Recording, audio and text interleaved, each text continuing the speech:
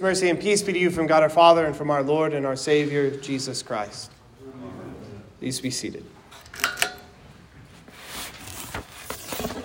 When Moses came down from the mountain with the 2 tablets in his hand, his face shone with just a glimpse of the glory of God that came from the speaking of God to him, giving him all that the Lord had commanded for the people to do. Just a little glimpse of the glory of God was reflected in the face of Moses, and yet it was enough to scare the people so that they would not look at Moses. This isn't at all surprising. I don't have to have any glory on my face to watch people turn their head from me or even disciplining my children. Whenever it is that way, whenever somebody hears the words of the law or are rebuked, it is very hard to keep eye contact with the one who is rebuking you.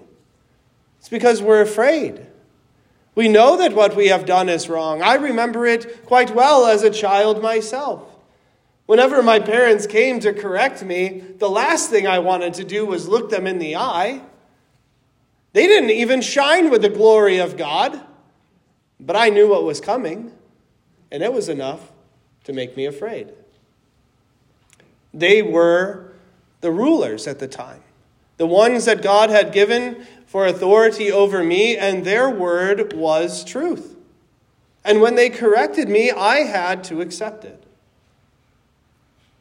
When Moses came, he was not speaking his own word. He was speaking the visions of God, the prophecies of God for the people to listen to. He was the light shining in a dark place.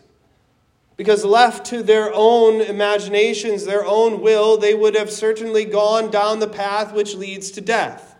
For even coming out of the Exodus, what is the first thing that they do? But they try to create a visible and tangible God in the golden calf.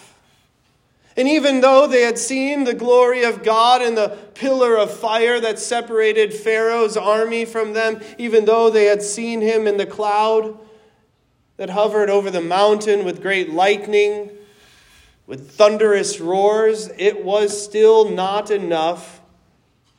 They wanted more. They wanted what they would make for themselves. But the Lord shone in that dark place with his own word, the commandments, so that the people would receive the right teachings. That they would hear the word of the Lord and heed it. Because we can hear things and yet then not do what they have commanded. But the Lord's desire was that they would hear and heed. It does not change. Moses was a true speaker of the law of God. He was the bringer of that word, and even there was glory in that law. But after Moses came the prophets, and the prophets also spoke the word of God in the midst of dark places. Elijah was also seen there on the Mount of Transfiguration speaking with our Lord. Elijah, the one who was in the midst of many false prophets throughout his day. He came speaking the true oracles of God. No prophecy that was spoken was from the will of man, but men spoke as they were carried along by the Holy Spirit. Prophecies. There are true prophets and there are false prophets. Elijah represents all of the prophets of the Old Testament who spoke faithfully the word of God as it was delivered to them. And he did not die. Just as the Lord buried Moses, and no one knows where the body of Moses is buried, Elijah had a very similar case. He did not die, the Lord did not bury him, but the Lord sent a flaming chariot to gather him up and take him in a whirlwind to heaven. And he was gone, out of the sight of Elisha, the prophet who would walk in the footsteps of Elijah. In a dark age, where is our prophet? Where is our lawgiver? Who do we have to shine bright in this dark age, in the end of days that has fallen upon us. Now, in these last days, we have the Son, the beloved Son of our Heavenly Father, who came veiling his glory in flesh and blood in order to win for us our eternal life. For the law had come, and in its glory we turned our faces, and yet to this day, even when we are rebuked by the law of God, we still turn our face because we realize that we are sinners in the presence of a holy God. We have not done as we should. And when we are called as Christians to consider our station in life, when we are called to prepare ourselves to confess our sins, we think about our life in accordance with the Ten Commandments. Are you a father, mother, son, daughter, husband, wife, or worker? Have you been disobedient, unfaithful, or lazy? Have you been hot-tempered, rude, or quarrelsome? Have you hurt someone by your words or deeds? Have you stolen, been negligent, wasted anything, or done any harm? It's not just yes. The law doesn't come to us and we say, yes, we've broken it. But to truly examine ourselves, we must consider what we have done, what we have said, what we have left undone. How have we hurt or harmed someone by our actions or inactions? Where have we listened to the word of God and not heeded it in our daily lives? Where have we considered our own will to be better than the will of the Lord? If you take this to heart seriously, how could any of us lift our head up? How could any of us turn our eyes to see and behold Jesus on the cross? In fact, we should feel this gut-wrenching nausea to look on the image of Christ crucified.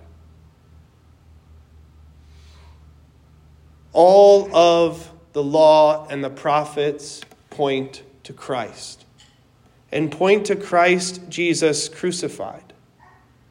The Transfiguration doesn't just happen at a random point in time. It was 6 days before that Jesus had spoken to his apostles, his disciples, saying to them that the Son of Man must be turned over and crucified. He spoke to them 6 days prior about what was going to happen. What was his purpose for coming? And we learn from the Gospel according to St. Luke, who records this exact transfiguration. He says 8 days, meaning the day that Jesus spoke. There were 6 days in between this day that Jesus then speaks with Moses and Elijah. But the truth is the same. It's happening at this exact time. This purposeful event where Jesus is speaking with Moses and Elijah, and St. Luke records that it is Jesus speaking about his exodus. That is, he is speaking about his crucifixion. This is the turning point in the gospel, that all things now are headed right here.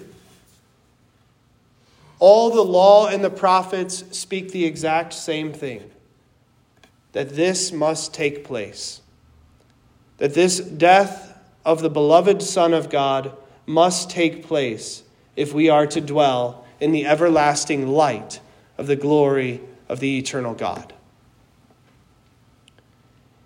If you cannot even turn your face to look at your parents when they rebuked you, if you could not look upon the face of Moses when he just had a glimpse of the glory of God given in the law, how do you believe that you will be able to stand and look at God apart from Jesus? You can't. You can't. None of us have a hope of standing in the eternal presence in the bright glory of God without being covered, without our sins being washed away. The disciples were so afraid in that moment when the voice of heaven uttered those words, because they saw what was veiled under flesh, the fullness of God's glory, the perfection of the Son. It overtook even the clothes that he was wearing so that they became bright as light. There was not a spot of impurity on him. And this reveals what we shall have, what we even possess now this day. A holy innocence and purity that is not our own, but has been delivered to us through Christ Jesus our Lord. When the disciples had bowed their heads in fear, it was when they lifted it up again that they saw Jesus only. And that makes all the difference.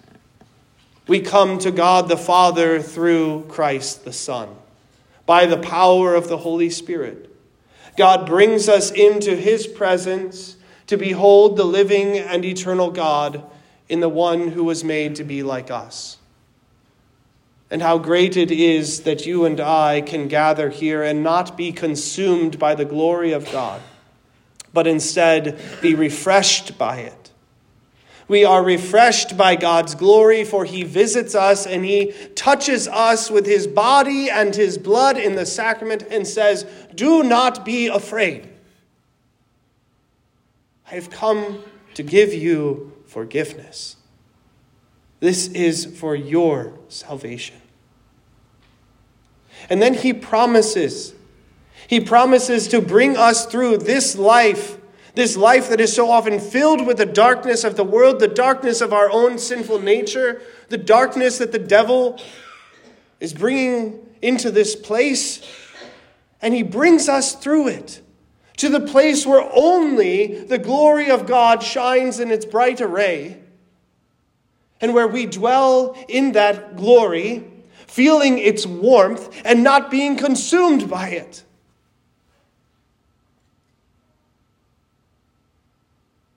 The brightness of Christ's clothing changed.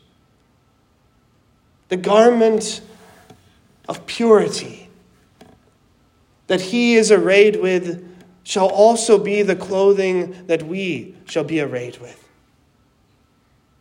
All of the law and the prophets spoke of this.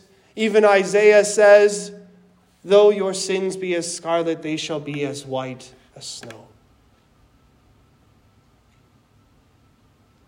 What do we have? What do we possess this day but the fullness of God's glory in Christ? It is ours in Jesus, and it shall be seen at the end when all the sons of God are revealed. And all these we shall see, those who have come through the great tribulation, who have washed their robes and made them white in the blood of the Lamb. So while at the same time our stomachs churn as we examine our life and look upon the crucifixion of our Lord that had to be because of our transgressions, our iniquity, we at the same time behold the cross of Christ, which takes away the sin of the world, which takes away your sins, which takes away your guilt and your shame, and which purifies you as he is pure. Dear children of God, you are the holy ones of the Lord. The holy ones of the Lord have been forgiven, cleansed from all unrighteousness, and have been given the purity of God. And so we now leave this place, not as the impure, but as the pure ones, forgiven and holy in the Lord. We leave this place not forgetting forgetting the law and the prophets, but holding them near to our heart, listening to the words of the apostles, to conform our lives not to our own will, but to the will of the one who was crucified and dead and buried for us. We crucify our sinful flesh. We humble ourselves before the Lord. We take up our cross daily and walk with him in this holy living. We heed the words of Christ. Do battle against sin, brothers and sisters in Christ. Do not let sin rule over you, for you have been redeemed by God's grace. Take the words of the law and meditate on them day and night. Consider your place in life. Consider those same words which you use to examine your own sins, but now use them also to consider how you might live as the light of Christ to the world. To reflect the grace of our Lord Jesus Christ, who has bought and paid for you. Consider this: are you a father, mother, son, daughter, husband, wife, or worker? How can you live in those stations of life and be of service to others? How can you give to them that grace which you have received? How can you encourage them when they are weak in the faith, when they are stumbling, when they are wondering what is moral and what is ethical? How can you deliver to them the truth? It is by this. You pick up your Bible and you open it. You open it and you read to them. You read to them the law and the prophets and the apostles, who all bear witness to Christ and Christ crucified for the forgiveness of your sins. And then you lead them. Not in this great consuming fear of God, but in this new reverent respect for the one who has come to save you and who calls you to new life. Open your Bibles and read the Old Testament and the New Testament, for all bear witness to the Son of God, who in his glory veiled in flesh came to win for us eternal life, in whose name we say, Amen. Now may the peace of God, which surpasses all our understanding, guard and keep your hearts and minds in Christ Jesus our Lord.